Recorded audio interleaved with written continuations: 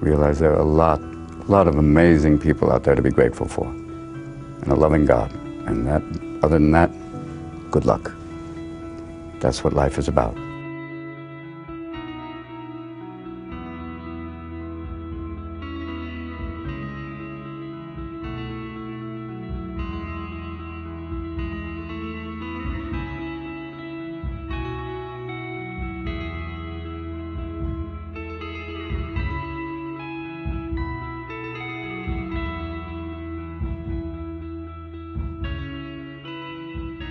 Welcome back to the Go to Hell podcast. Strong opinions weekly held about Christianity, the church, and beer. Please rate, review, and subscribe to the Go to Hell podcast so other fellow degenerates can listen. I'm your host, Tim Curley, and I'm joined by my co-host, Colton Pierce. Colton, how's it like to be a degenerate? It is pretty great. We're going to talk about it because you like to laugh at my pain. And Tim was there the whole time. Yeah, he was busy. But yep, we'll talk about it. It's okay. Everybody knows on this podcast. So if we don't talk about it, then it seems like we're trying to avoid the elephant in the room. So Manchester United received the tied for the greatest loss that it has ever faced in the history of the club on Sunday. How did I miss this? I don't know how. You were like completely oblivious to the world. We were watching it. I watched Liverpool beat Manchester United 7-0. Holy smokes. Yeah, remember when we talked about the Manchester Derby and it was 6-2 was the final score? 7-0. Wow. Yeah. It was. That's like 56-0 in football. Yeah, and American football. And just so we're clear, I want you guys all to. Yeah, I mean, University of Oregon did that to like the Pac-12 for like years. I want to let you know that to establish my fanhood for you guys, I watched every minute of that game and just wallowed in depression.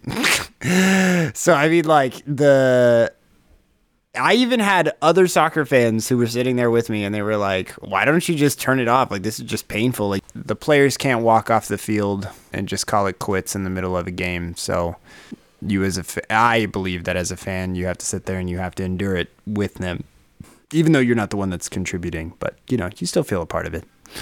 It was sad. It's sad Sunday. After I just watched my American team, the Sounders, like, destroy Real Salt Lake. So, you know what? When I enjoy a restaurant and after a couple years the food goes to hell, I stopped going to the restaurant. So I get it. Sports are supposed to be different. We're fans, but it's been drummed into my head that this is just a business. So when my team sucks, then I just stop paying attention, because why would I pay good money to support a bad product when it's just a business? That's if you view them as a business. View those as players. Yeah. Well, I mean, just already, like, sports is such a odd concept. We should probably actually spend some time talking about it on this podcast, of just dissecting sports and teams and how that is actually probably bad for us and bad for our psychological stuff. There's good things that come from it and there's bad things that come from it. I think modern sports is warped for sure. I think high school sports probably until about somewhere around the turn of the century really, really got bad. Speaking about Southern California, might have already been that bad for like Texas football a long time ago, but it stopped being what it was supposed to be for. Yeah, no, it's for 40-year-olds to live out their dreams to do children. Exactly, it's for 40-year-olds to take it out on their progeny for them failing to live up to their failed career, or it's an economic vehicle so mom and dad don't have to spend so much on college. So, well, now it is not what it used to be. Well, look, when I coach football, I'll speak personally about football. Football at its best is a phenomenal teaching vehicle. Football, not unlike other sports, but to the extreme of other sports, relies on a lot of people doing things that are important for the success of the team, but they're not getting much accolades for it. And so it really requires you to understand the team concept, do your job, and all that kind of thing. So, and I think there is some good lessons to be learned about self-sacrifice and working with a group of other people to achieve things. And I'm sure there's coaches out there who are still trying to hang on to that. But from what I see going on, particularly, again, we live in Central Valley, California. It's bad enough here, but in specifically what I see coming out of Southern California with football, basketball is become an absolute joke. We've basically professionalized high school athletics, and it's one of many reasons why we all sit around going like, why are high school kids so unhappy? Because you're making something that should be fun, not fun. Right. We are obsessed with turning our children into little professional careerists. Right. They had career day at my granddaughter's. She's in preschool. They had career day. And I was, what the hell's wrong with you people? I don't want her thinking at all about her career. I want her bumbling around, learning letters, being a kid, having fun. Well, and I mean, even as a soccer fan, something to think about that we don't really have in the United States, but there are a couple of satellites in the United States. There are schools that are dedicated to IMG in Florida. Soccer. Yep. Barca has or Barcelona, Barca, whatever you want to call them. They have one in Arizona. There's lots of different clubs that have these schools. And so those are kind of an interesting thing where they are trying to, like, Lionel Messi was one of those famous people that was a part of the school program where he was taken out of Argentina when he was really young and got involved with Barcelona's school and became the legend that he is today. So, well, I'm so sorry for your club. Thanks. I mean, I think it was a setback. I think that we lost. We played a really good first half. Then we let in the second goal, and then we let in the third, and then our guys just gave up. They just were like, okay. And then once the fourth one came in, they were like, all right, we've really given up now. Like, we don't really care. Like, score as many goals as you want. Like, our goal, and if we're in the long run, like, it really didn't hurt us that bad. It would have been nice to have won that game because then we would have really been close to title contention, where it's like if City and Arsenal were to fall off on theirs, we're still in the hunt, but we're now solidified pretty much in the third slot to where we're going to have to be fighting third, fourth, fifth places for those spots. So we hope they bounce back and do well. I think it was a setback. It'll be really interesting to see how the team responds from that drubbing, because last time this happened, they came out and they did their best after the City embarrassment, and they went out and they've done really well since then. So this is our first loss since then. So, oh no, we lost to Gunners. So, but at the end of the day, that's pretty impressive. So again, it'll be really important to see how the team bounces back from this, if they're able to bounce back. So you mentioned it. We were in Vegas for weekend of racing at Las Vegas Motor Speedway. That's right. I didn't win big money again, guys. Ricky Stenhouse Jr. did not win the race. If he would have won, I would have won $1,010. But it's okay, Ricky. I still root for you every single time, even if you don't make me any money. I'm also a big Kevin Harvick fan, and Kevin Harvick had a great race. He's like third in the playoff rankings right now, or third or fourth. He's doing well. It was it's always a great weekend at Las Vegas Motor Speedway. Staff there do a good job putting on a race. It was cold and windy, which they didn't have any control over. So it wasn't the greatest weekend from that standpoint. It was a little rough, particularly those of us out there working. Fans were out there. They did, despite the weather, they had a full crowd on Sunday. A pretty good crowd on Friday and Saturday for the trucks and the Xfinity series. So we had a great time, as we always do. Worked hard, had a little fun in the evenings. You went 2 nights. You guys went. No, you went 1 night to the brewery. Yeah. I ended up going 3 nights to Abel Baker in downtown. So it's between the Stratosphere on the Strip and what they used to call Fremont Street. I don't know if they still do, but it's in a little gentrified part of downtown. They've got a lot of boutiques and art galleries, and there's a lot of breweries and bars there too. So we went to one that looked pretty good, and we just went to that one. And the food was delicious. Food was phenomenal. Absolutely recommend anybody that if you're in Vegas, go check out. What is it again? It's Able Baker Brewery. Able Baker Brewery. The kitchen inside, I think, was called the Artisan Kitchen. It was. You said Able Baker. I keep wanting to call it the Nuclear Duck. Excuse me. Yeah, it's basically, yeah. The restaurant inside seems separate, but it's inside the brewery. I think it's called Artisan Kitchen. Everything was very well made. Yeah, Tasted great. My burger and fries was delicious. And if you're someone who's not really sure what kind of beer you like, or you're not a big IPA fan, or you got friends who no one likes the same kind of beer, it's the perfect place to go to. I think they had, 36 beers on that board? Yeah, it was like 25, 40, and 25 to 30. All of them, they had literally every kind of beer you can think of, and they even had wine I saw. So yeah, homemade root beer. Yeah. So great place. Definitely go there when we're back in the fall. Yeah, for sure. We had a good time there. And then we had a lot of whiskey too. Yep, tried a couple of those. I think I only had one, but whatever I had was delicious. We had the Willet Pot Still. We had a Russell 10. That bottle got consumed. I had the Russell 10. That's what I had. Yeah, I did not have the Wild Turkey. The Wild Turkey Rare Breed, which is supposed to be really good. It was very good. It's not like, sorry, Wild Turkey. It's not like your regular Wild Turkey. It's much, much better. And then there was a 15-year-old Whistle Pig, which I managed to kidnap and bring home. How dare you? Well, they drank, the PR staff proceeded to drink my Russell 10 without asking, so it was a fair trade in my book.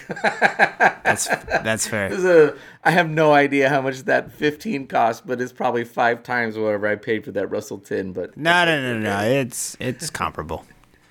We're drinking tonight. Sitting here drinking beer, talking guys, dreaming, killing time, living life with some down home friends. For our beer of the week, we have a nice little collaboration between Society, we still haven't figured it out, and Moonlight Brewing Company. Also, I feel like we should let it be known that the reason why we can't figure out Society or Societe is because the way that they spell it is Sociiete. yeah. So it makes you want to say Society, but it also makes you want to say Societe.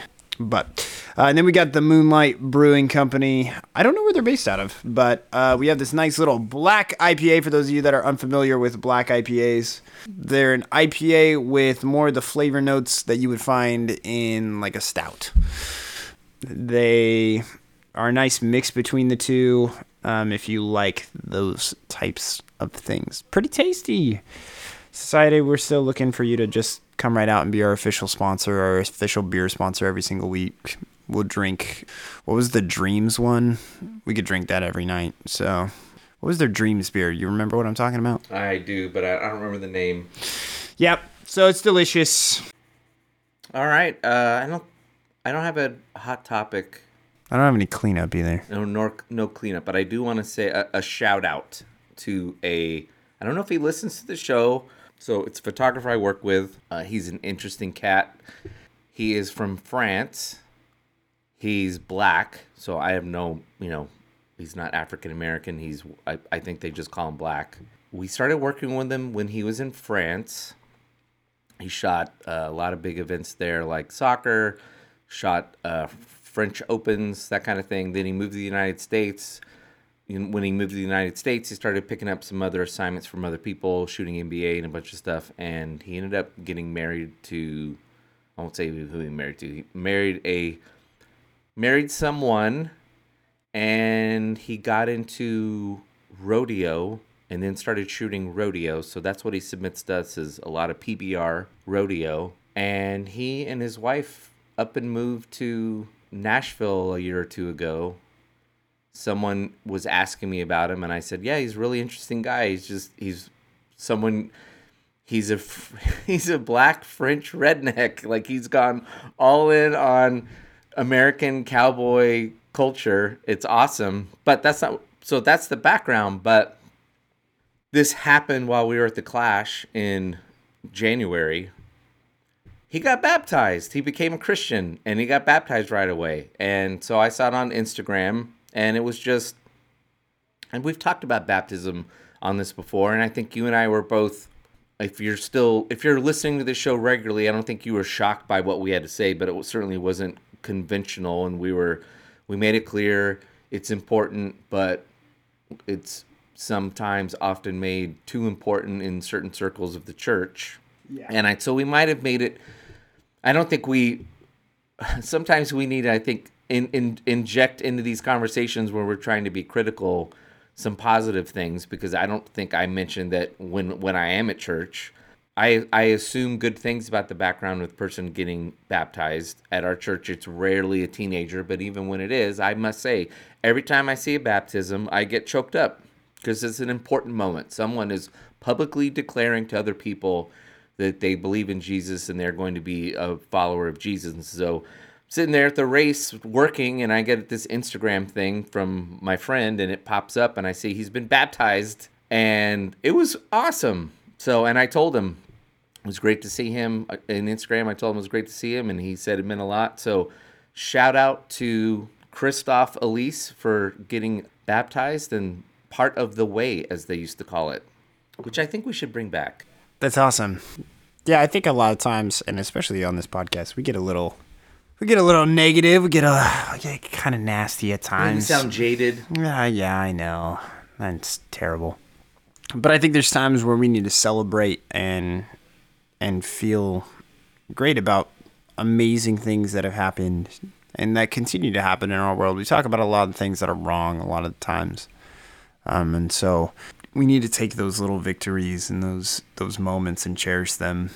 So if you do get choked up like Tim does at baptism or anything like that, or maybe even when once a month they do communion at your church, and for whatever reason, every single time you're moved by that situation, or your church is doing something really awesome, like maybe you've seen Tim been sharing on our Go to Hell podcast Instagram feed about stuff that's going on at our church and that kind of stuff, where we're opening up a center for kids to go and learn and do after school programs and do all that kind of stuff. And it's just the church just wanting to be a part of the community. They're not trying to push an agenda. It's just really, we just want to show love and care to these kids in this area. And it doesn't really matter. Like, we're not doing a Bible study or anything like that. It's really just, let's open up a facility where kids can do really fun things and enjoy it, and know that people are taking care of them in this world, because that's really what we're supposed to do. So I don't mean to use that to overshadow the baptism thing. I'm just saying that good. those are examples of little victories. So when you find them and you feel excited about them, you should 100%. There's a lot of good things going on in the world, so it's not all bleak and dark all the time. So no, and it's also, I think, a good look. This guy, he married someone who was previously married to someone fairly prominent. I'll just leave it at that. Someone, pretty much anyone listening to this, Angelina Jolie, I got you.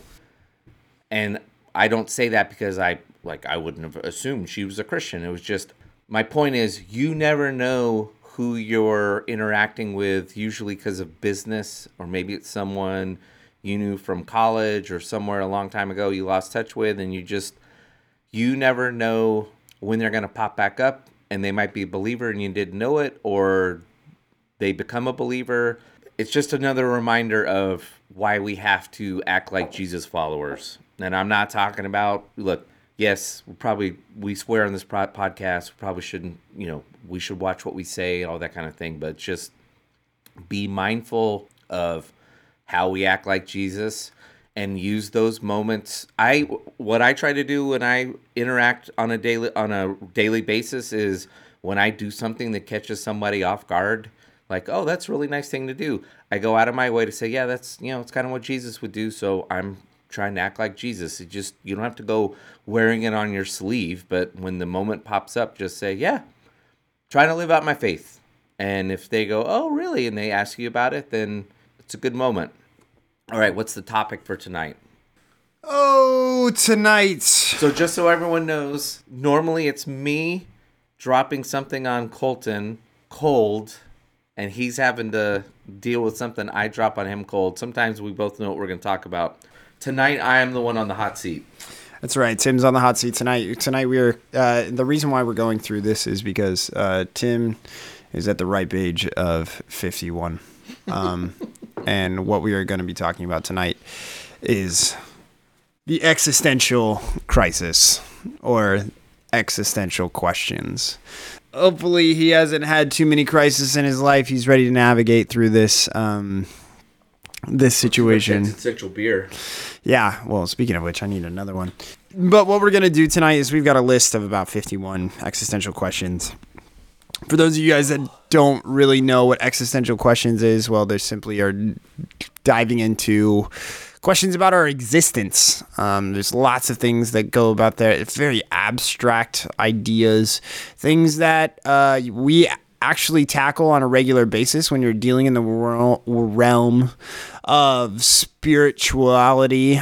You're really dealing with these existential questions. This is philosophy, not at its truest form, but just at a very basic form. These are the things that when you hear that Aristotle and Plato and all of them were philosophers, these are the questions that they would struggle with, and these are the ones that they wrote papers and books on. And I have like a huge collection of all of their works in my house, and it is baffling the things that they tackle. So At what moment does a ham sandwich become a ham sandwich? Is it when you make the sandwich or when you eat the sandwich? That's an existential question. right, because it's talking about your life, but also talking about a ham sandwich. So what we're going to do is we're just going to rifle through these. Tim's going to give his initial reaction, his initial answer. Some of them are going to be really simple. This might be a 4-hour podcast. I was like, some of these are going to be really simple. Some of these are going to be a little bit more where we're going to have to break it down. I know one that we're going to have to break down a little bit too. I'll be breaking them down into little like subcategories, asking a little bit more questions to kind of dig for Tim, and we'll see where the night takes us. So strap in. Hopefully you guys enjoy it. This might be a 2-parter. We'll see. But first I need a beer and a piss. Beer break.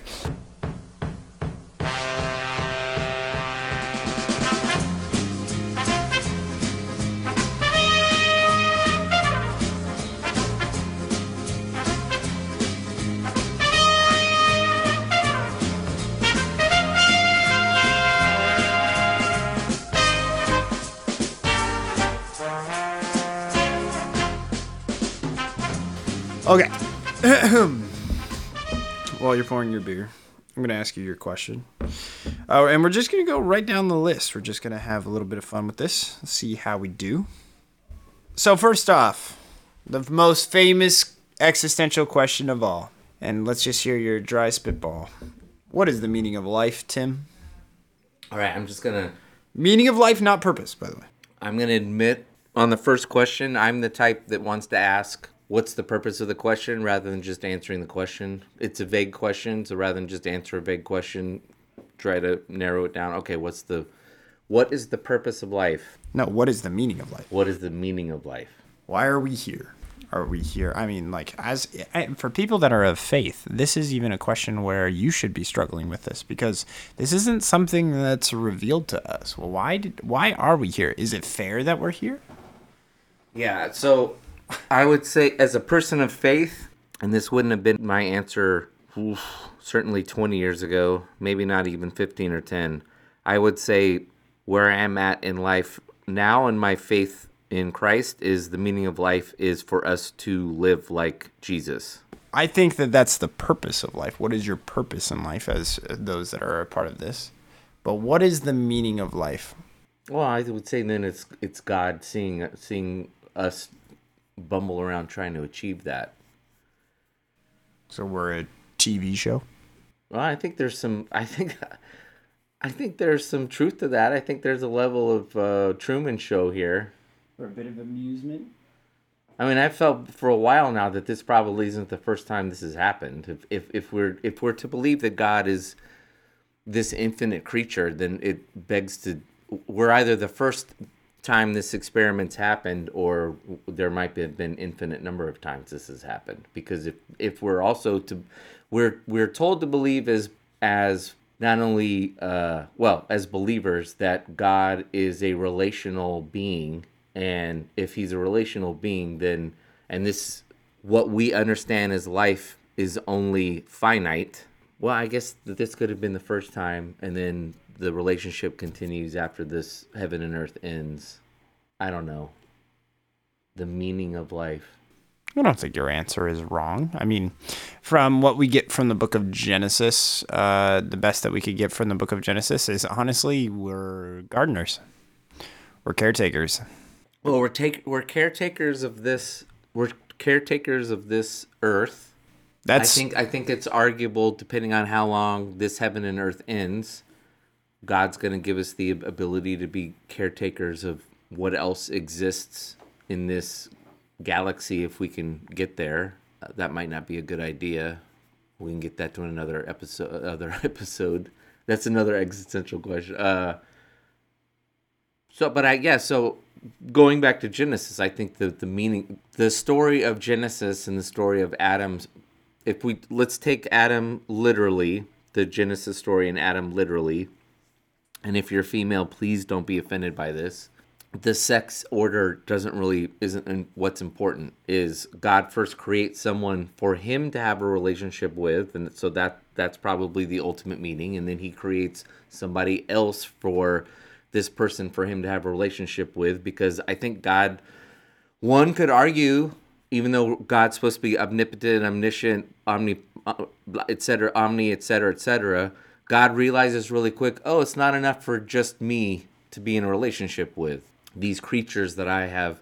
Well, we're created in his image, so it stands to reason if he created us to have a relationship with him, then we also need similar beings to have relationship, and we weren't built where he was sufficient enough. So yeah, the meaning of life is for God to have a relationship with something he's created. And if that bothers you, that's why we have children. Yeah, I think it's fine. It's something that I do think that a lot of Christians need to wrestle with. I think that we are really good as Christians identifying the purpose of our lives. What is it that we need to drive us, that force? Again, that's that mission, that vision that we have. But then also understanding that if God created us, then there is a meaning or a purpose behind that, our initial meaning, right? Like, what is there meaning behind life? Some people believe that there is no meaning behind life. That, again, you have this randomness or whatever. It's just blah, blah. It's just there. But for us as people of faith, then there has to be some sort of meaning. Why did God create us is actually the question that we're trying to answer. Why did God create us? Because that would then give our life meaning. Because it's the first question. It is fundamental, and you're correct. I answered it as the purpose. You were very clear. Don't answer it as purpose. I still did. No, I'm glad you did. The purpose. The question was meaning, and that is an important question to answer, because not to cast stones at anybody who struggles with it and then fails to square that question sufficiently. But that's why so many people turn away from God. And the problem with that is when you don't believe in God and somehow God being part of the meaning of life, humanity has proven over and over again. And I don't think the infinite number of tries that we can try now and in the future is going to solve the problem. It eventually turns into nihilism. And nihilism causes all kinds of mischief. Right. And the question is, so like you said, like the Truman Show. And this is a question for anybody in the audience. Are you okay with that? I think that's kind of a trick question because, well, it's not a trick question. Well, I mean, that's the conundrum we all face, particularly those who struggle with. We love, particularly if you're an American, we love freedom. Free will is basically, we love freedom. Free will is the basic expression of freedom. We love free will. But we get really mad at God because he created us with free will. We just wish that he just created us in this world where we all have, I guess, the software in our system only allows us to do good things instead of messing up the world. There's some truth to that frustration.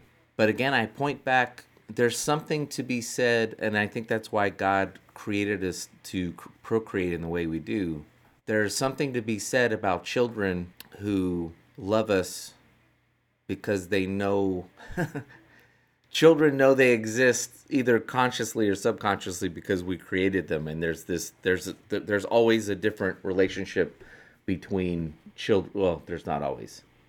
Healthy relationships between parents and children, I think, is the perfect manifestation of the kind of relationship God wants with his children, which is, I am your creator, quote unquote, so to speak, and I love you unconditionally, but you are free to do what you want to do at some point. You are going to live your life. I think good parenting, the best parenting, and if you disagree, that's fine, but the best parenting at some point in the teenage years is to just finally let people start kids making decisions, because the more you keep them on guardrails, you're only hurting them in the long run, because at some point the guardrails or the training wheels go off, and the more you delay it, they are not equipped to deal with this big bad world and make good decisions on their own. So have we killed that one enough? We probably went. I think so. No, I don't think that we've killed it. Like, if any of you listen to this, I think Tim answered it well, I think. Especially as a believer in understanding that, hey, this is something that I think that everybody should understand moving forward, is that this is the meaning that we're given in Genesis as far as life is. And again, as Americans, we have a different perspective of relinquishing control. Can I just say this too? Yeah. Look, I'm going to say this. I'm going to predicate it by saying something else. Look, we live in an age where when someone makes a statement about something, and you might be part of this group that someone's speaking of, people get offended by it. Because we're not allowed to talk about in generalities anymore. For some reason, we've just decided to chuck generalities out, which is just asinine. You have to be able to have good discussions and make generalizations. If you are someone who goes around the world just judging people based on generalizations, then yeah, you're a bigot or a racist or one of those, you're falling into one of those categories. But people generally fall into general categories. So having said that, I think one of the problems, we've spent a good half of this podcast talking about why people are leaving the church. And we've done that for good reason, because, well, we've stated those reasons. One reason why people are leaving the church is because people are having children less. They're having less children, and they're not having children more and more. Now, why did I say that predicate? Colton, you haven't had children yet. So I don't say that to make you feel bad, and anybody else listening to this who's married or has a significant other, you haven't had children yet. The point is to make you feel bad. But so specifically to you, you haven't had children yet. However, we can all agree. I think there is something to the fact that we as a society, not just the United States, but Europe and places like China, have gone out of their way to not make having children a central thing to life the way it had been for many millennia. And I think there's something in there that is drawing people away from God, because and let me also just stipulate, I did not have children of my own. I married someone who had 3 children, so I did not. So you call me a hypocrite, whatever. I would just say I'm the exception. But just in general for society, when we have a large group of people who, for a variety of reasons, are deciding in their 20s and 30s not to have children because they're afraid of climate change or whatever, the world's gotten is really scary, I think that also leads us to get away from God, because we're not seeing one of the central things we're supposed to do. Not the meaning, but one of our central purposes is to procreate, as he, in a sense, procreated us into the world. So, all right. You ready for the next one? I am. I'm sure everybody else is too. They're tired of hearing me talking. So go ahead. No, I don't think so. Part 2. This is a softball pitch for you. Ready? What is our purpose in life? Now's your chance to say it. Okay, our purpose in life is to live like Jesus. Okay, good. And what does that look like for us? Don't give me the Christian answer. Live like Jesus. Give me, what does that mean? Well, it's love God first.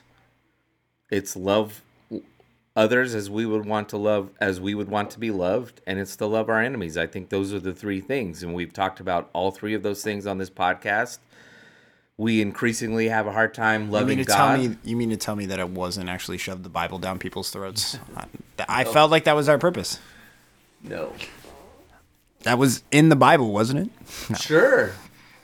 It's in the third book of Acts, chapter 45. That's right. Okay, good. Bartholomew tells everyone in the church of Thaddeus to Yeah. So there you go. spread the Bible. There you go. And now you got your softball pitch. All right, next question. What alcohol percent are these, by the way? They're only like 6.7. Okay, well, I haven't had dinner, so that's a problem. I don't Okay. know. I felt like they're lying to us. I'm These doing guys are on fine the here, but- Julian scale. All right. Happiness. And we've got a couple of these on happiness. Okay. But do you have a right to be happy, or should you earn it? Oh, boy. We're coming right after you, Thomas Jefferson. And this also trickles into our next question, so be ready. Well, Thomas Jefferson, I think, was correct. Individuals have a right for the government not to get the way in the way of their happiness. Okay, one, I'll just put my cards on the table. I'm not a big rights fan. I don't think we go through the world really with too many rights. Not talking government-wise, just talking in an existential way. Existential. Well, I have a right to this and I have a right to that. So it's happy. Can I dodge the question by saying I don't like happiness? I think joy is the more important thing. Nope. Happiness. We'll assume that joy is the happiness that you're looking for. Is that a right that we have, or do you have to earn it? Well, it's certainly something we have to choose. So if I had to pick one or the other, I would say it's more of a right than it is. It's something we earn rather than right. I will stipulate that is a very 21st century question. Oh, don't worry. I've got Because another layer on it. if you're, I don't know, you're some poor Welsh bastard living in England, United Kingdom, you're living in Wales in 1698. I don't know how much, certain, who would even raise the question of happiness being a right, let alone, I don't know, 392 and you're living in Denmark as the Danes run wild. I mean, I suppose they have their own version of happiness, but Right. And so okay, all right. So there's that, and then it's also, I think, as we, those of us who are accused of not being, scientific, but actually are, the more we find out about the brain, there's a level of, maybe I'm overcomplicating it, or there's a level of chemicalness to it, but I would say it's got to be earned. There's some of us that just go through life who just enjoy not being happy. okay. There's grouches out there. All right. So we've got our, do you have a right to be happy, or should You're you? not going to give me your answer? Oh, okay. I don't think that happiness is a natural right. I believe in what you said, that happiness is, for us, if we want to create it naturally, is something that we have to choose. Now, again, for those of you that struggle with depression, and happiness is not something that you find on a regular basis, but you have a right to be happy, and you feel like that's something that is given to you. I don't necessarily believe that that's true, especially... and I don't mean this, again, what's hard in these situations as we talk about depression and that kind of stuff is, when I say this, I don't mean that you are feeling entitlement or anything like that. But I'm saying that when it comes to rights, there is sort of you are entitled to them. That's the definition of it. Like, that is, you are born and therefore you are allowed this. Happiness is where you're going to find it. And you have to go out and look for it. In my opinion, and based off of my personal experience, that's how I feel about it. There may be people out there that say, nope, that's not how it is. But I mean, lots of us define happiness in different ways. There's lots of us that find happiness in different things. There are people that experience joy in the massacring and killing of innocent people.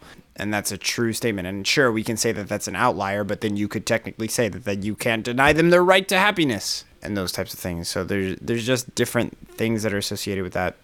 I think it's important to know that it's a choice that you have, and it's something that you should go out and try to achieve. But I don't think it's naturally given to you. Yeah, absolutely. Which, don't get me wrong, we're not leaving happiness alone. We're just going to give it a break for a second because Tim said something really funny about how he is not really for rights because we are super into them in this country. So the next question, literally on the list, I kid you not, I did not make this up. What are the universal human rights, Tim? Life, liberty, and the pursuit of happiness. You're a bitch. Life is one. Okay, you have the right to your life. Always? Do you have a right to your life? You have a right to the government not taking it away. For the sake of conversation, let's just stipulate we're talking about you haven't broken a law that is a general, let's say, 10 Commandment kind of thing. Not even if you've broken a law. Well, that's good that you brought that up because the older I get, I used to be very pro death penalty. I'm actually anti death penalty now. Now, part of that is a bit of cleverness because the older I get, the government is so inept that I find it hard to give the government the right to take life away. Even Tim actually thinks that them living out their days in prison is a worse sentence than just pulling the trigger on it. Oh, we could talk about prison reform too because I don't think the way we do prison is at all humane. Tim's been watching a lot of Shawshank Redemption recently. I watched Oz. I was like, that's a joke. All right, there's no such thing as Tim watching Shawshank Redemption recently. It's just he has always been watching Shawshank Redemption. Real quick, prison is hell. The reason why prison is hell because well-meaning progressives decided to change the way we used to do prison, and in their infinite wisdom of trying to be more charitable, they've turned it into a shit show. So, yes, I believe prison should be the way it was in Shawshank Redemption, where people are worked to death during the day so they don't have any time to shank each other in the shower. Quick sidebar. So, what are we talking about? Life? What are rights? What are the universal rights? Well, I hate to break it to anybody listening to this. Freedom's not one of them. I don't think God gave us some earth-wide eternal. There's freedom, but it's not the way we look. I'll take the United States and freedom any day, the way we have it. But sure, and I mean, like, there's still questions about whether or not are we actually. I mean, like, this is kind of a really interesting question for a lot of people to struggle with, and an existential question on its own. Are we not slaves already, or are most of us not already slaves in the way that we see it? Do you not go to work from a 9 to a 5, but you have the illusion of being able to pick whatever it is. Well, I'll flip it this way. Look, we have this. It's all over our way of speaking in the West. Any country that's a quote democratic republic or democratic country, we have deluded ourselves into thinking that just because we elect the people we elect, we are in a free society, folks. You can live in a country where you elect your officials and you have less freedom than, say, what you had when you had King Charles in the 1400s. By electing people, you don't have more freedom. All you're doing is choosing your overlord. So just to get on like a sidebar politically, democracy in and of itself is not freedom. It is a way of choosing your leaders. It gives you agency in potentially choosing who your leaders are. But because you live in a democracy does not mean you live in a free society at all. Right. So, boy. So, yes, life is one. And by life, I mean, life would be the life to defend oneself if one wants to. We had one of our early episodes was pacifism and self-defense. I do believe we have a right to self-defense. I don't know that we really have. And God, we talking about God's view? Now I'm talking about you. What are your views? What are the rights that we as humans are given based off of what you would perceive to be? I think we should have the right to life, which includes defending ourselves, and I do include that as unborn babies. So I will say that we've talked a little bit about abortion. We talked around it. I do include abortion. I'm not a crazy person about it. I don't go around calling people who are pro-choice murderers. I do believe in property rights. I think we should have some right to some level of property. I shouldn't have to rely on someone else for me to feed myself and shelter myself. That's what I got. I got less than you. Mine is, I think that it's life. I think you have a right to this life. I don't think that there's any other rights that you are entitled to. I think I want property. I think I want lots of other things. But what I am guaranteed in this life is my life. I think you're probably right. I don't think that there's any other guarantees or things that I should not be denied or accepted. And that sounds really morbid and gross, especially if you think about, places where they're not given liberty and that kind of stuff. But ultimately, at the end of the day, it goes back to that purpose of what it is that we're here to do and what it is that we need to accomplish while we're here. And I can do that without being given anything other than my life. I think you're right.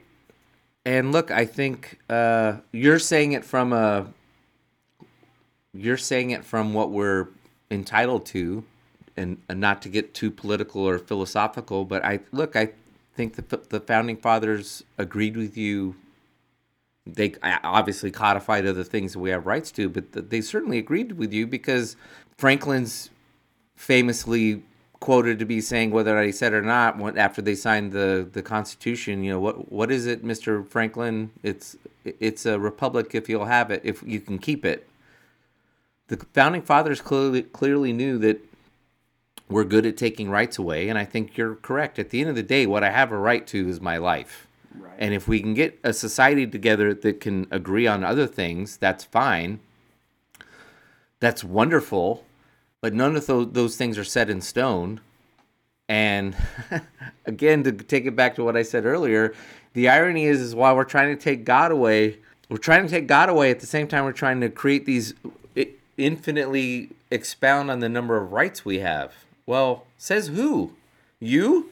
Well, and I think if you don't believe in God, you ultimately you're little God. So we're trying to get 320 million little gods trying to agree what our rights are. Well, and I dip into this well every single time that politics comes up, because it's actually the way that I view politics through my faith. And friends of mine probably get really irritated that I keep digging into this well, and so you'll probably be like, oh, here he goes again. You know what I'm going to say? Pull one verse. It's always give to Caesar what is Caesar's, give to God sure. What is God's. I think there's... But I've been saying, that's the thing is, what do I have to give to God? It's my life. Yeah. He doesn't want anything else. That's what he wants. And so I give to God what is God's, and that is my life. I don't think you're wrong. That's why we struggled. That's why we had that episode about the right to defend oneself. And that's why we've had multiple episodes, and we will continue to have episodes about, are you an American Christian or you're a Christian American? Because we've convinced ourselves of this myth that we had a bunch of evangelicals sitting in a room sweating to death for a couple of months in Philadelphia writing this God-breathed constitution that finally realized... Jesus was in the room, right, by the way. Finally realized what government on earth was supposed to be. Jesus signed the Constitution. And we're holding on to that, and one of those rights is, it's the right to say whatever the hell I want to, and it's the right to defend myself however the hell I want to, and et cetera, et cetera, et cetera. And I'm not discounting that those things were important, and I the way the founding was done, I think was a really smart way, but it's not some gift God decided to sit around and interject into society almost 18 years, well, yeah, pretty much 1800 years, 1700 years after Jesus died. It's not what happened. These were not Jesus followers in any way that you and I recognize. I'm not saying that they weren't, but they certainly weren't Jesus. None of them in the room that were Jesus followers were Christians in any way that anybody in the 20th or 21st century would recognize. So I think we need to be honest about those things. We can go and vote and say we want to defend our right to free speech. We want to defend our right to defend ourselves with guns. We can defend all these other rights that we're doing. But at the end of the day, Jesus doesn't really give a damn. Good. All right, next question. Which is funny because, again, you also opened this can of worms, and so I'm glad that we get to but I got the question for you, and then I also got a nice little quote from John Lennon. Is happiness just chemicals circulating through our bodies? That's the question.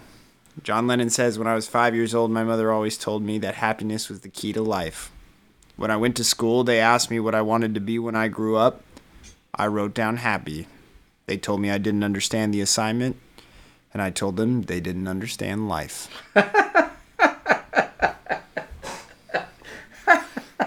I was going to say he raised that question because he spent a good deal of the late 60s on LSD, and maybe he figured he found the chemicals. He found that chemical inducing. Yeah, he found more happiness when he was on LSD doing Yellow Submarine and the White Label, doing Sgt. Pepper's and the White Label, White Album. Oh boy.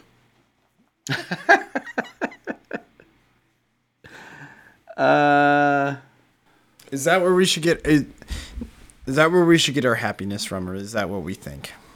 No. Can you just go and increase your levels of dopamine, and that'll be good enough for you?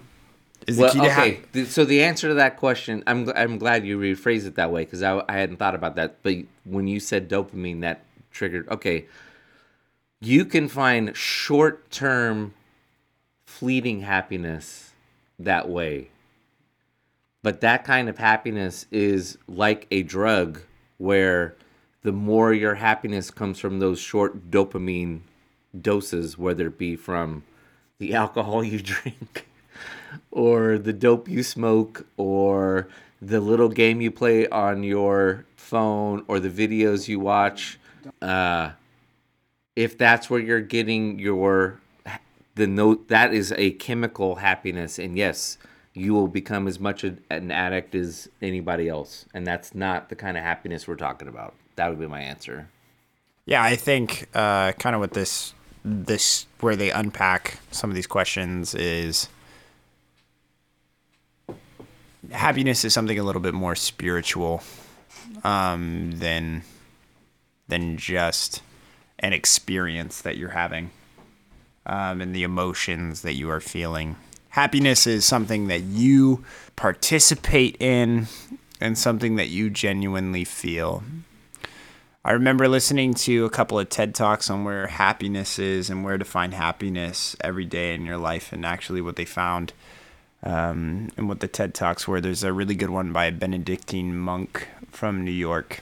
It's a phenomenal TED Talk. I highly recommend anybody to go do it. I'll ask Tim at the end of this podcast, because he's taking a piss right now, to put a link to this TED Talk in the bio. And it's a little hard to understand at first because the monk doesn't speak great English, but he gets to the point of where we find happiness is actually in our gratefulness and our thankfulness. Of just being aware and thankful for every given moment, and realize that, again, when it comes to these rights and these things, that we have plenty of things to be happy for. Again, it's hard when we talk about happiness and understanding that there are people that are struggling with depression, anxiety. They're in dark places in their lives. And so it's not enough to just sit here and say, you have plenty for you to be thankful for and plenty for you to be happy for. It's not that simple. We are well aware of that. But we're saying, for those of you that are listening and you're not struggling with those things, these are what it is that we're looking for when it comes to happiness is that this is something that you experience, not something where you can take a shot of it into your system, release the chemicals, and you're okay. And this is coming from somebody who has taken antidepressants. And don't get me wrong, they're helpful. They help you from going to dark places. But for me personally, they never made me happier than usual. I didn't feel any happier than who I was. It just kept me from dark places. And that was because of chemical imbalances in my brain. I had chemicals being shot in there that were creating those scary places for me for a time. And so you needed the meds to be able to counteract some of that stuff. And so nothing came from it. And so that's where it's like, if it is something that you need at the time, 100% that you should take it. But you should continually go out searching for joy and continuing to shift your mindset about what joy looks like and happiness looks like in your life. That's what I would say. So I'm going to tie this back to the first question, the meaning of life.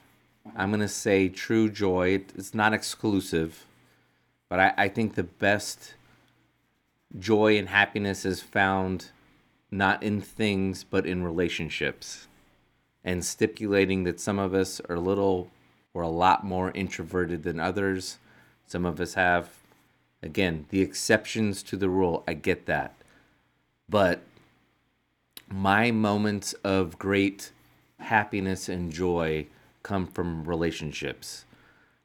When I coached football, the championship team that won a CIF championship was not because of what we accomplished on the field. It was seeing that class of seniors who dominated that team grow up for 2 years and become people who I then went out of my way to go to a reunion for 20 years later after winning that championship, and them seeing me and saying, hey, coach is here. It's relationships where we see true joy and happiness. And again, tying it back to meaning, I think that's how the meaning of life was for God to create. He was going to get happiness and joy through us and seeing us live like him. And the Adam and Eve story tells us how we humanity quickly went off the rails, whether it was specifically that way or another way. We are to live that way. And when we don't, I think that's the existential crisis we face ourselves now, is we are trying to find joy and happiness in things. And I include, yes, we're interacting with people on YouTube. We're interacting with people on TikTok. We're interacting with people through our digital things. But I think humans are ultimately created to be tactile. It is not the same to live out the joy of a baby being born remotely over Zoom as it is to be in the room and feel and the exhilaration in the room of, or next door down the hall even, of a baby being born, or a kid graduating from college or high school, or someone coming home and saying, I got a promotion. So as we're quickly removing those things and convincing ourselves that we don't need those things, that these man-made vehicles of happiness can replace them, we're finding out that's not the case. How do you feel about it? You good on happiness? I'm good. Okay. This one's a nice little softball pitch for you. Are human ethics learned or inherited?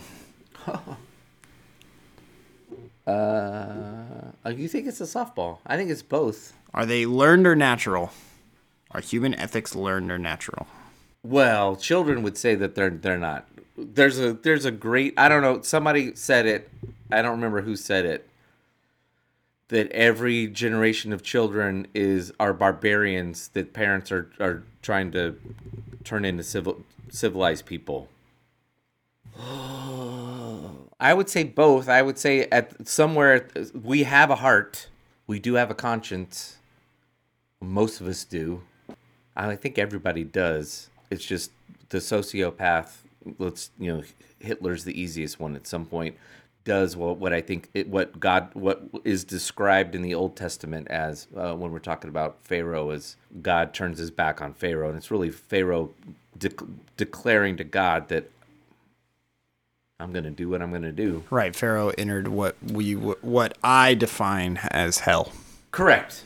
He what you define as hell, what we haven't talked about, which is probably a good episode to talk about, which is what this strange thing that's said in the New Testament of the only unforgivable sin, which is denying the Holy Spirit. That's essentially what Pharaoh did. Right.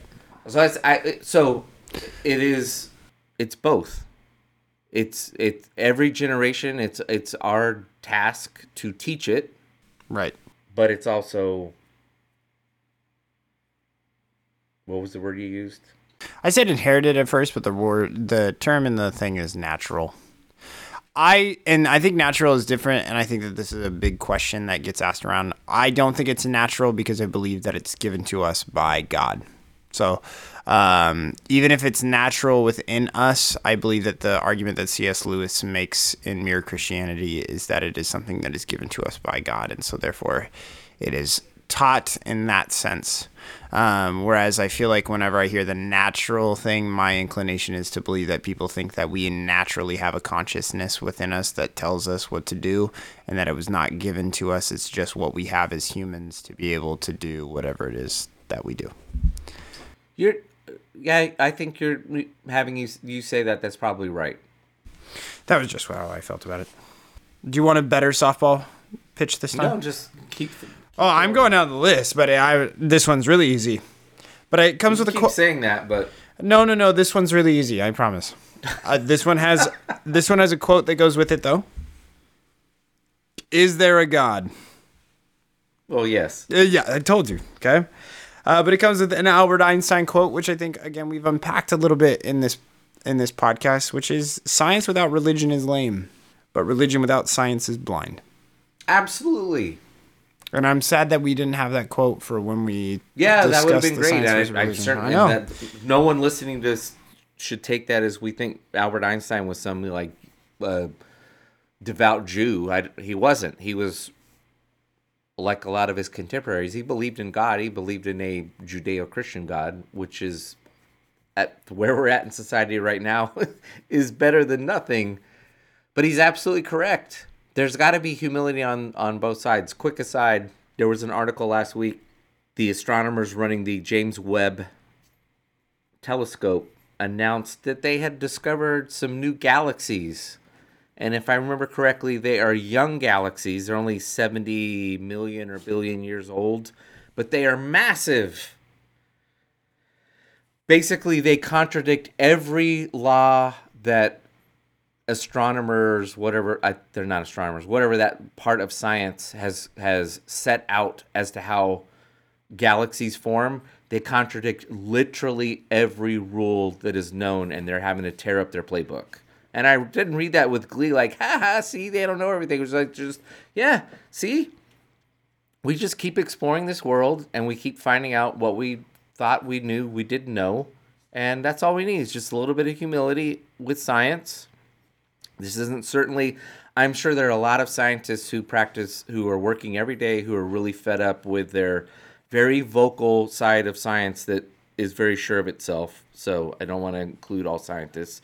And the church needs to just get out of the way and let science continue to explore this amazing world that God created for us, that I think is also one of the great existential questions. Why did all of this infinite space, if one doesn't believe in aliens, get created just for us? Seems seems pretty crazy.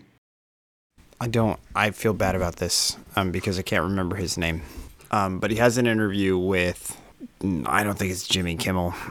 What's another night show host? It's not Greg Gutfeld. It's not Jimmy Fallon. Not Jimmy Fallon. Not the guy from the Daily Show. No.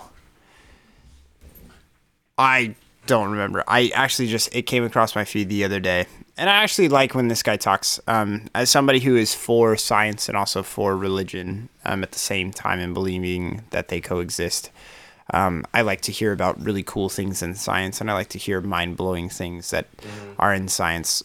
Just the other day when we were driving home from Las Vegas, we were playing a really fun game of Would You Rather. It went on for hours. and I won't ask you any of the questions. Some of them are really silly. Some of them are really gross. But at one point they asked, like, would you rather hit a golf ball on the moon or hit a baseball on the moon? And then it was suggested, what about throw a frisbee on the moon? And then like one person in the car was a little bit more aware of kind of how a frisbee works and explained to us that like a frisbee would not be any different than throwing a rock on the moon. And like I was like, wait, what? Like that just like it doesn't make sense in your brain. That kind of stuff. So, and that's why sci-fi, if you read some of like Andy Weir's sci-fi, that's really good for you to be able to just kind of like sit there and you're like, oh yeah, like I forgot. Like that's how that works. He's just very scientific in the way that he does things. Anyways. So there's mind-blowing things. I love to learn them. And so he's the Tyson? He's the African-American guy? Yeah, Tyson. Isn't his name Tyson? I have no idea. I don't know what his name is off the top of my head.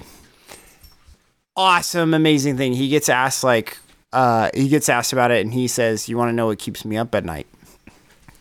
And he goes into this whole spiel about how he explains to everybody in the crowd that eventually, millions of years from now, it's not anytime recently or anytime soon, we will not be able to see other galaxies. Right, with the way that things continually move and the way that they go, we will not be able to see other galaxies, no matter how powerful our telescopes can become or whatever. We will eventually pass out of the sight of those, and eventually the stars in the night sky will be fewer and fewer and fewer, which is bizarre, right? Like that seems kind of weird.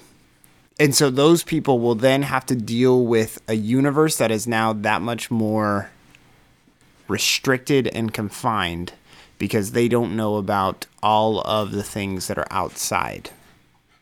And so for him, he says the thing that keeps me up at night is what has already passed from our view that we don't know.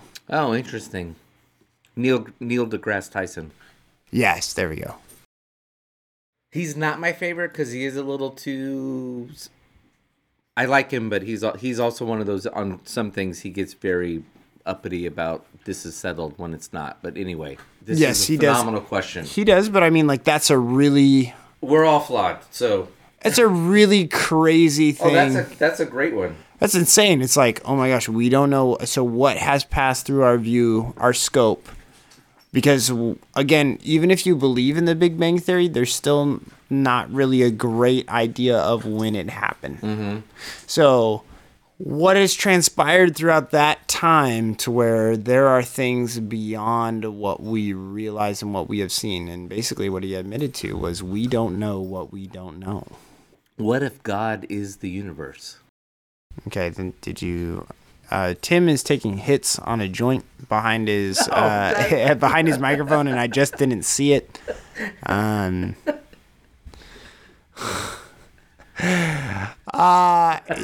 Yeah, I mean, I'm not diving into that one. I don't know where I can't come up with better than the ham sandwich question. Yeah, I can't come up with anything on that one. But I think it's a good point to where when you look at science and when you look at religion, understanding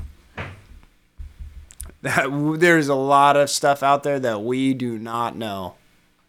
Yeah. So science is continually challenging itself, finding out new things, throwing out old playbooks, and Christianity needs to understand the same thing. The Bible is not a codex that explains how the world works. All right.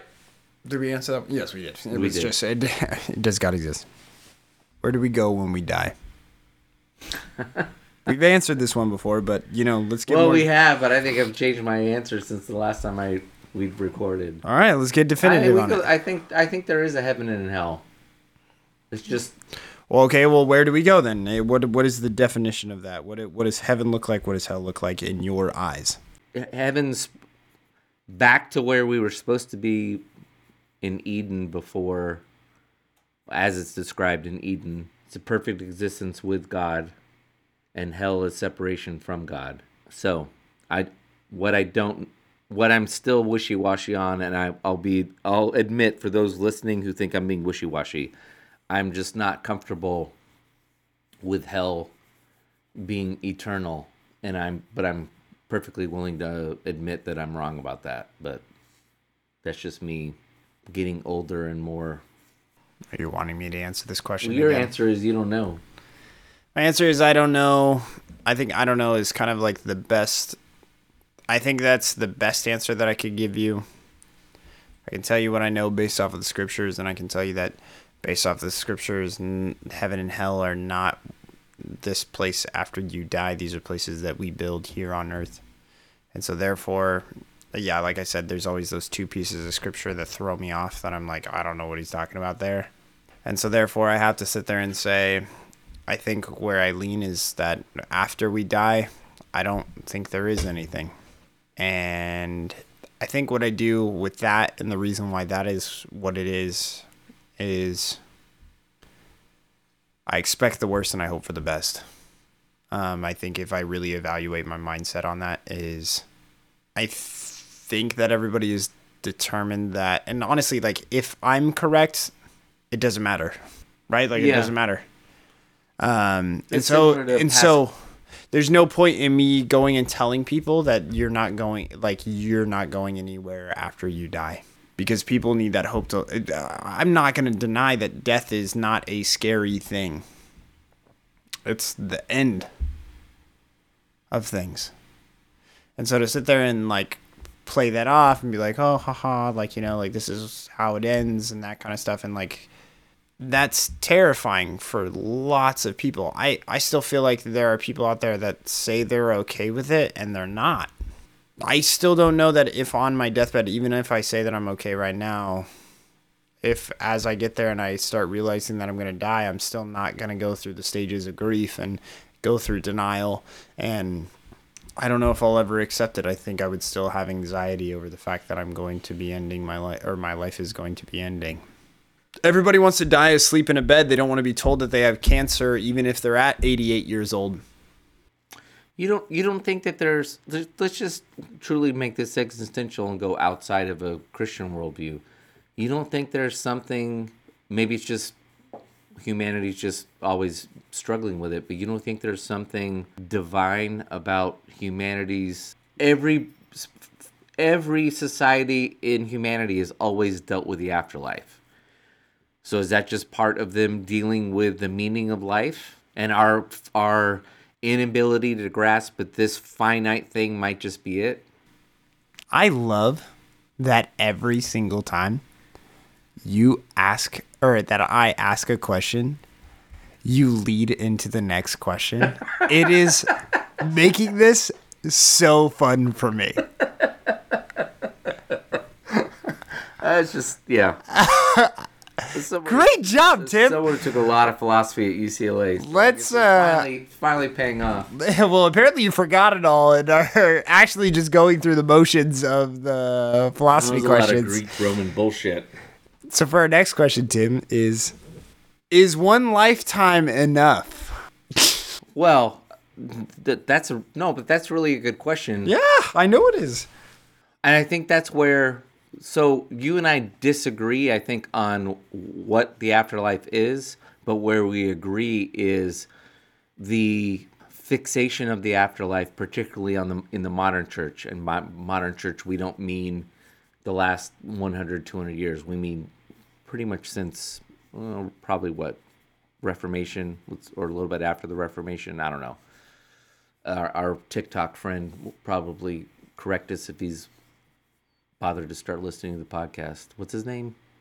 Anyway, since dispensationalism, let's just put it that way, dispensationalism has taken over the Christian church. If you don't know what dispensationalism, it's this idea about the afterlife, about Revelation and Jesus coming back and new heaven and new earth. And if you're a dispensationalist, you think that's what the churches should believe. You probably believe that's what the church always believed until the Catholics mess it up. And the fact of the matter is, dispensationalism is a relatively young view of Revelation and the kingdom of God within the scope of Christendom since Jesus left the earth. It's just not. The early church was much more believed in how Colton and I have described the view of the afterlife and the here and now. So it's a long-winded way of saying we should hope for an afterlife and live as if this is it. And I think we do the opposite as Christians. We do the total opposite. We live as if there's an afterlife, and so therefore we just, whatever. 100%. And our whatever is to go telling everybody else they're going to go to hell if you don't believe in this. Right, Rather no, than saying, there is an afterlife. That is our goal. And that's what we've talked about on this podcast a bunch is our goal as Christians is to get people to the afterlife. Correct. That is what people want. When they say that they want to save you from it's not save you here and now from your sins and what it's doing to you mentally and that. Nope. It is looking into the future as to what is happening after your death. But Jesus Christ was like, nope. The big issue is what is happening now. yeah. What those sins are doing to you now. And even if you don't feel like they're doing anything to you, that's fine. Listen, I'm fully aware that ignorance is bliss.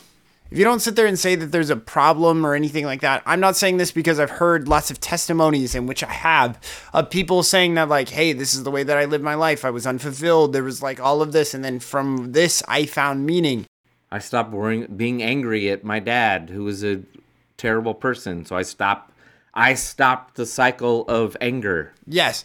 And so that's where, again, where we talked about it, and we've talked about it on this podcast, is there is a spiritual element that you are ignoring in your life. If you continue to commit sin, you are ignoring the spiritual element of your life. There are the other areas that you may be taking care of just fine. You may be wealthy. You may be healthy. You may be whatever. You're not being cursed, as it seems that Christians tell you that is inevitably going to happen to you. There may not be a shred of guilt in your mind over these things. Oh, yeah. That goes back to the question a little while ago and kind of obliterates what I said, which is, not morality, but is it taught or natural? There are plenty of people who are absolute nihilists, don't believe in God, go around the world shitting on everyone they come across, and they're completely successful. Right. And that's not to say that all rich people live that way, but I'm sorry.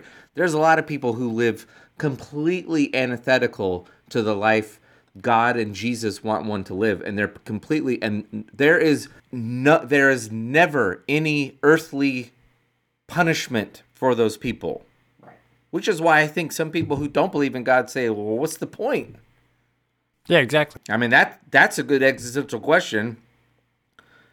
If God really cares about everyone living that way, why doesn't he go out of his way when someone kind of is succeeding at playing the game as it's not intended to go, I'm going to knock you down a little bit, I'm going to make you lose everything you have, and now because your entire identity is because you wear nice suits and have a bunch of hot women all with you around all the time and worth a gazillion dollars, you're going to take it all away and now see how you exist. That's not how God works. Nope. God wants us to be doing the work. Right. And when he chooses, and this is the unanswerable existential question, when he chooses, he intervenes in small ways and big ways. Right. But yeah, this fixation of... I had this discussion with my mom, and she's gotten way more progressive, so to speak, in her old age. But even she was, well, if you're not having a discussion about the afterlife and heaven, what's the point? I'm like, no, look... One can believe in heaven, but we get fixated on where someone's going because they're not doing the right thing or the wrong thing. And at the end of the day... My thing is, don't focus on... The hard part is we want to sit there and promise gold and riches at the end of the rainbow. Correct. Why can't you just sit there and fucking enjoy the rainbow? You can sit there and say, hey, look, like, fix this mess because of what it's doing to you now. Here's the problem. Here's one of the problems. We as Christians, we fall in the same trap everyone else does. We are wired, whether it's either a sinful wiring or it's just the way we're wired. I don't know how it is, but we're wired to be tribal. And so Christians become tribal. And so we then fall into our little cloisters. And we do it, one, because we like as people. You're a liar. Churches have never done that. We as people like to hang out with people who are like-minded. I get it. And then if we're parents, we have children, we want them to be in a healthy, sheltered environment with people who are like-minded, so that we raise children like that. I totally get it. But our job is not to create little towns and hamlets where we can all recede into the out of the ickiness of the world and protect ourselves. Right. If you want to make a difference in the world, you got to get down and dirty with the icky people. And it doesn't mean you have to live like they do. And again, it doesn't mean you have to walk through the office with the sandwich board that says, I'm a Jesus follower. Live life like Jesus. Do the pay it forward thing. Yeah, no, absolutely. When someone shits on you at work, don't lose your shit. Say, all right, I get it. You had a bad day. I might have done the same thing 10 years ago. Oh, really? Yeah, you know what? It's not that hard. Look, it's really hard. I every day I violate it. And at my best, my brain turns on and says, this is your moment to love your God, love someone like you would want to be loved, or love your enemy. One of those three things. It's really easy to love someone like you want to be loved when they're fine. To love your enemies, as we talked about in a couple episodes, is really hard. Yeah. But those are the big payoffs. But instead we want to say, don't you really want to go to heaven? That's not the point. Nope. It's not. And I mean, again, we talked about it. Like, it's not the point. It's not the point of Christianity. If you have that as your forefront, I'd highly recommend that you reevaluate. And again, I feel like we've talked about this before, is just reevaluate on that. Meditate on it for a while. Because we're here on this earth right now, and this is what we can control.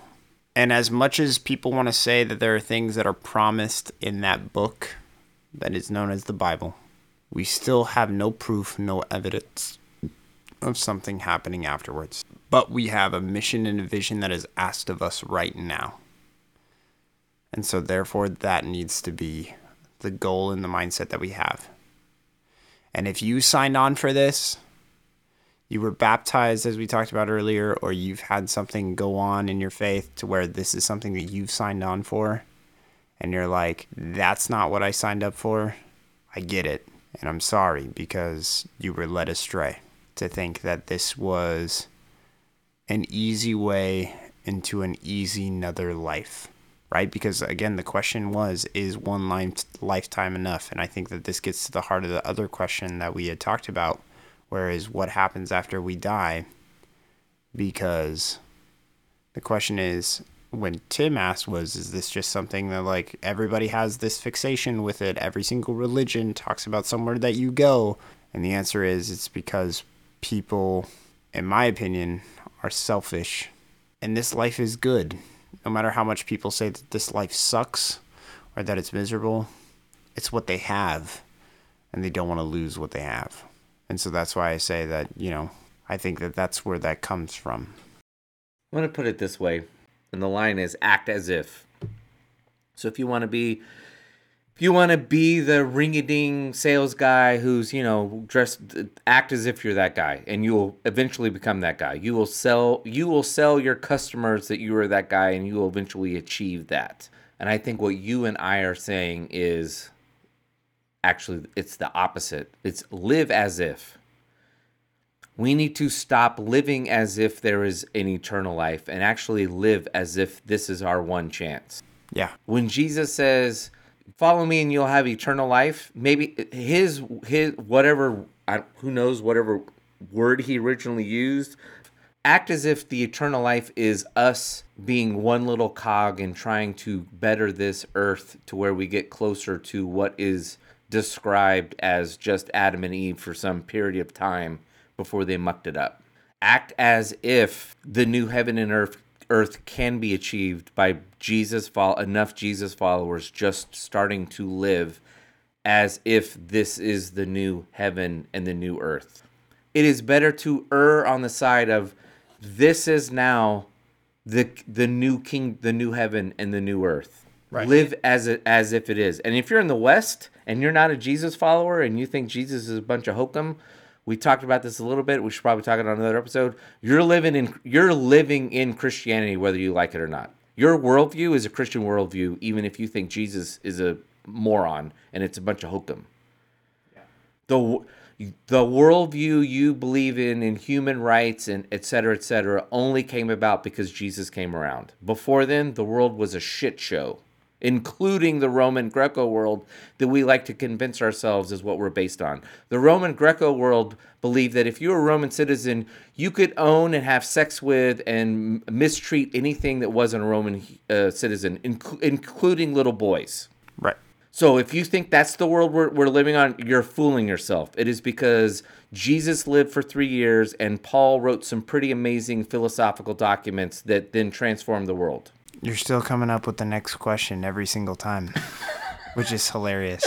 I literally thought to myself, I was like, oh, okay, well, this one's just gonna miss like the whole like marker. This is awesome. And then like Tim just like Tim brings needs it another up. beer. I was like, oh my goodness, that's hilarious. No way did that happen. I literally was like, there's no way we could tie this one in. So, Tim, is humanity going in the right direction or the wrong direction? Humanity's always going in the wrong direction, I think. Oh, you think so? You literally just said, when you say that we're living in the Greco-Roman era, and you're saying that this is what's happening during the... What is it? Optimistic pessimist. All right, I'll get us a beer. Go explain that to the audience.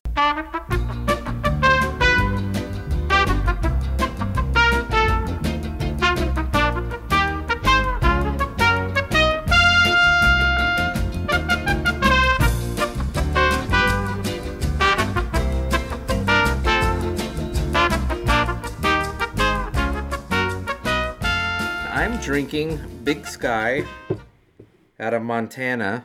Being Montana, which is one of the least populous states in the country, you don't expect a brewery out of there.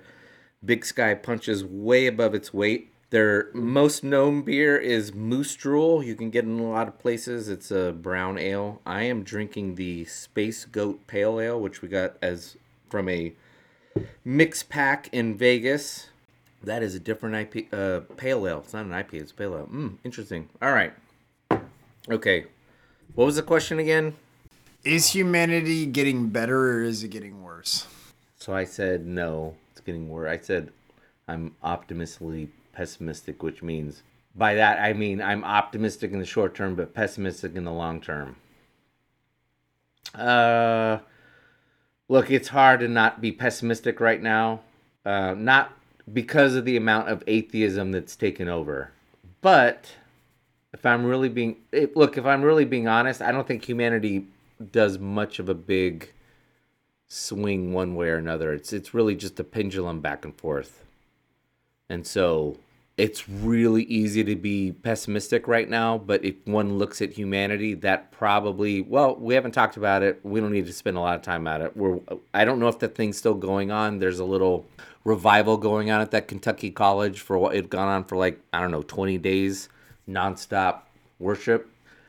Not our flavor of Christianity, but I look at that and I put a smile on my face because I think that's probably what's going to happen pretty soon when humanity starts getting really dark and turning against God. There's a swing back, and I think we're probably due for a swing back. But if I'm being really honest in what I was talking about in the previous one, yeah, humanity's better. We certainly have our flaws. We had the 20th century with mass murder never seen before from war and from totalitarian regimes that were, I would say, godless, and that's why there was totalitarian murder on the scale of 80 million people between Germany, Soviet Union, and China. But there were also a lot of other things that were positive about it. So it's a mixed bag. One is always dealing with new challenges. Even with the happiness question we dealt with a little while ago, and I said it was probably harder to be happy in the 1600s in Wales. You deal with what you deal with. We have new challenges here that in the grand scheme of things probably seem minor, but there are challenges. It's hard for humanity to deal with new technology like having a computer in your pocket and being able to talk to people in a way we've never been able to talk to people, and we're trying to adapt and evolve, and we're really in the nascent stage of that technology. It's going to take probably 100 years to figure out how to deal with computers and the internet and phones and all that kind of thing. So Yeah. if one's being really honest, we'll figure it out. And I am sure it might happen after my lifetime. Colton might see it. There will be a great revival. It'll be a different revival. It will be similar to what I've talked about. It'll be more similar to a Protestant Reformation than a little Protestant enlightenment like we've had a couple of them in the United States. The church will probably come out. The church 200 years from now will probably think and act differently than anyone listening to this will recognize, because it has to adapt to the world that. And I think I mentioned this in a recent podcast. I think Jesus and God in his infinite wisdom intended for that to happen, which is why you and I struggle with people arguing about how the church was in Acts. Yeah. The church in Acts was dealing with the church in Acts. The church today should deal with how the church today should act. And the guardrails are Jesus died and rose 3 days later for our sins, and maybe a few other things. And after that, it's all nonsense we're arguing about. So how do we meet people today in a postmodern digital world? And right now, we have a bunch of analog, pre-digital people trying to tell us what to do. Yeah. Which is not their fault. That's how these things work. It takes that last generation, the last generation of power brokers. And again, I am not saying, oh, these are, Billy Graham's son is just holding on to power. They are the power brokers. They don't like giving up control. The world is how they've seen it. That is the world they know. It takes them to die off and a new wine and new wineskins to come about. I think that in this, I don't know, I'm extremely optimistic. I think that the world is getting better. I think that we have to believe that. I think that we as humans are growing and developing. I think that there's always everybody's going to say that the world is going to shit. I think that what we are experiencing right now, there's a lot of, and I mean, and the pendulum swing is good. I don't feel like the pendulum swing is always a good analogy, because it just makes it seem like we're stagnant, but it's not. I do think that the pendulum does keep swinging, but it also continues to keep moving forward through its swings. So it's almost at like an angle to where it swings off to the right, but it continues to move north, and then it swings off to the left, but it still continues to move north. There are adjustments that we have to make along the way, and there are improvements that we have to make, and it's going to keep doing that. And even there's going to be times where we have setbacks and things that hold us back, but we as humanity are growing and evolving slowly but surely. Some of us are further behind, and that's how that goes. And for anybody that thinks that the United States is leading the forefront, you're wrong, in my opinion. I think that there are certain things that we are not really good at so far that other people are better at than us. And there are people that are there. We're not the best, but we're not the worst, right? There's people that are still struggling and people that are having issues and problems that are far back behind us. And so those, and here's where we get the superhero complex, is that people in the United States sit there and we say, we need to go help them get to our level. And so believe it or not, whether you hate on the United States or not, that is technically happening. It's just happening at an accelerated rate that's really not how it's supposed to work. And so it causes lots of problems and leaves bad tastes in people's mouths. And so what you get is you have really good intentions and really bad results. And so that's where it's like we sometimes as Americans need to stop playing God, where we are really benefiting from where we're at, but really just focusing on ourselves and our development and that kind of thing is what I would say. But I still believe that we are moving forward slowly but surely. It takes time. I think a lot of times what I experience from people is that people say things are going to shit just because it's different from how it was when they were 5 years younger, 10 years younger, 20 years Oh younger. yeah, yeah. Just because things are different doesn't mean it's going to shit. Humans are. There's a lot of that. When I was yes, there's a lot of nostalgia built into. It's built into everyone. You're right. Yeah, the world is much better. Our view of children is a Christ-centric view of children. Children were property before Jesus scolded the disciples and said, "Let them come to me." That is a profound moment in the Bible, and it needs to be discussed much more often. Women have the rights they have today because, yes, Jesus didn't come and solve all the problems, and that's an existential question you can ask God. Why did you allow for slavery and blah blah blah? And yes, that is a existential question one can ask of God. I think God, the answer to that is for whatever reason. Well, not for whatever reason. What we've been talking about. God moves incrementally through his people. He doesn't solve problems by just solving problems. We wouldn't have. Slavery is a human condition. It is not a God codified condition. It is a human condition. Did God allow it in the Old Testament? Did he declare it wrong? No. We do. That is not how the Old Testament or the New Testament is written. But it is only because of Christianity and the worldview that all people are created equal. Slavery ended, that Martin Luther King talked the way he talked. We will have an episode on Martin Luther King. We as modern Christians have done a great disservice to ourselves and our country and Martin Luther King by not. He should be the Protestant saint that we talk about. We will have an episode about that. That is a Jesus view of the world. I'm sorry, that is not a Confucius view of the world or Buddha view of the world or just a humanity view of the world. That is a Jesus view of the world. There is something in Christianity. It's not a proper view of Christianity. Maybe it's this whole thing we were talking about before of heaven and hell, where we like to think, well, part of it's where the whole dispensationalism thing, we like to think that the world's going to hell in a handbasket because Jesus is going to come back. This is another reason why that is a bad idea to think of the afterlife and Jesus' return. Right.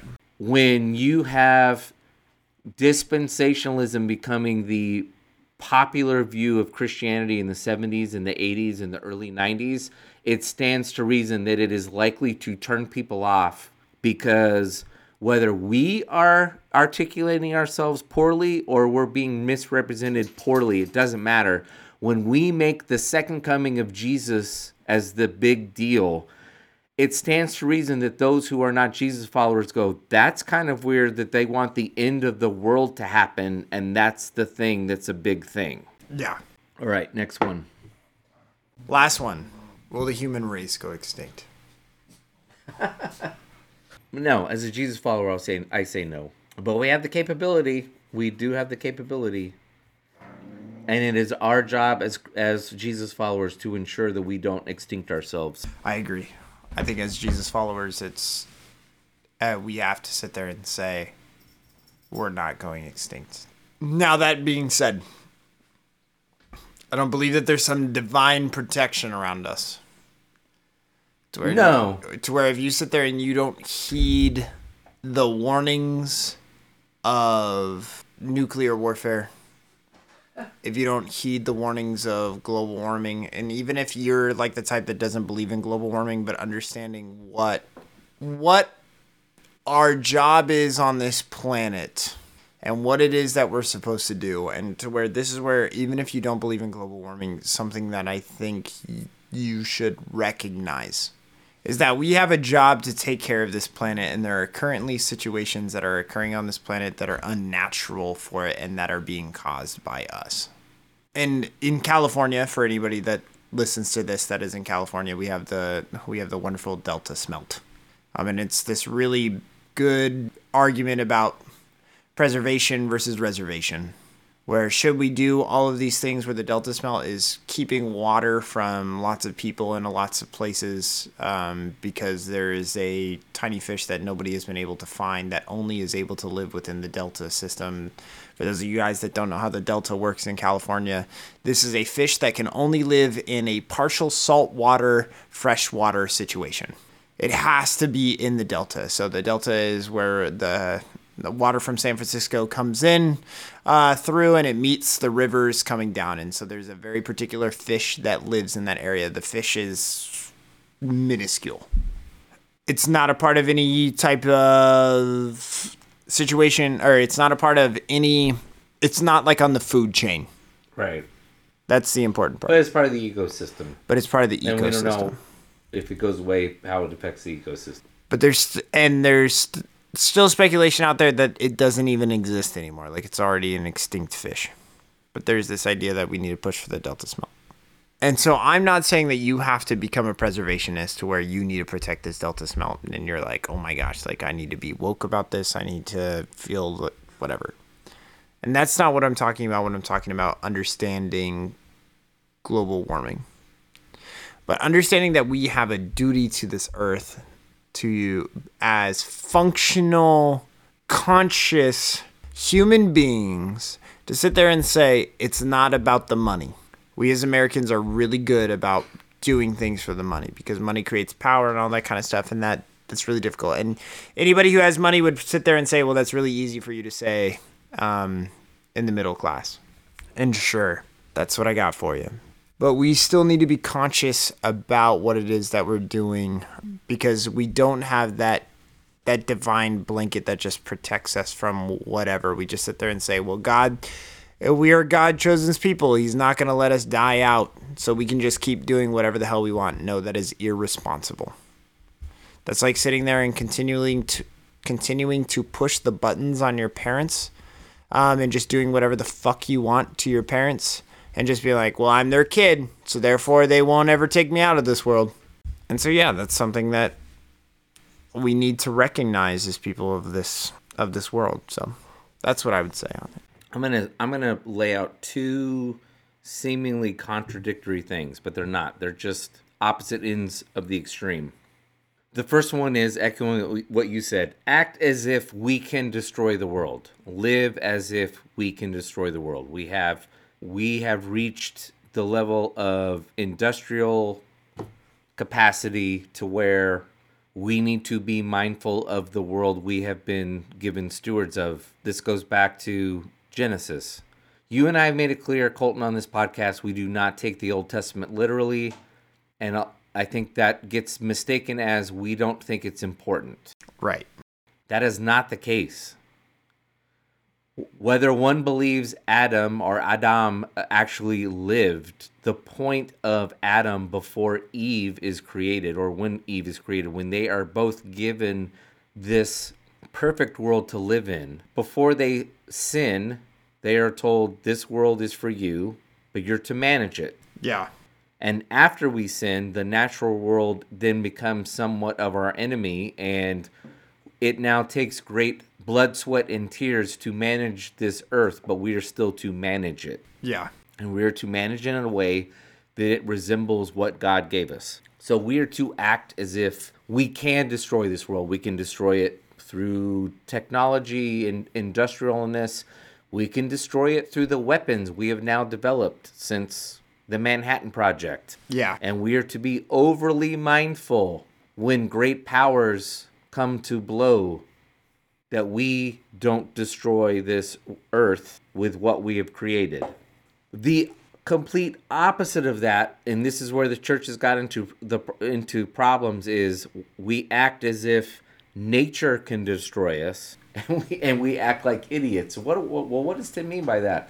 So before science becomes what we know as modern science, we have the Black Plague hit Europe, and we have other diseases go through Europe and the colonies. And what do Christians do?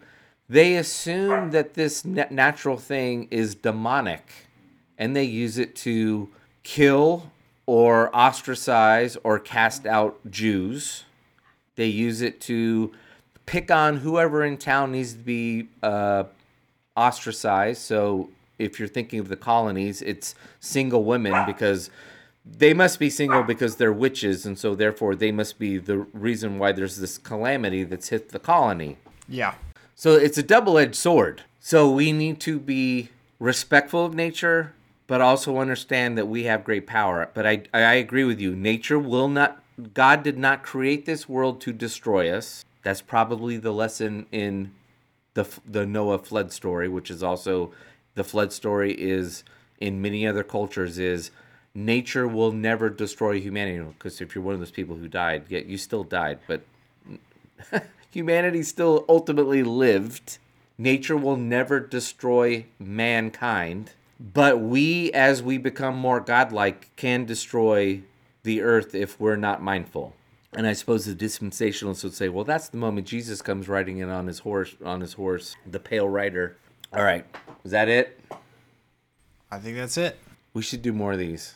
I was like, we can do it next week. We're going to keep doing these. These are fun. I was like, we got 11 questions in, so. We're going to keep doing these. We'll do these for a whole series of podcasts, and then once we're done with that, we've been talking about Mere Christianity, so I'm going to lay down the gauntlet. When we're done with this, we'll start discussing Mere Christianity. All right, sounds good. And if you don't think existential questions are cool, then go to hell.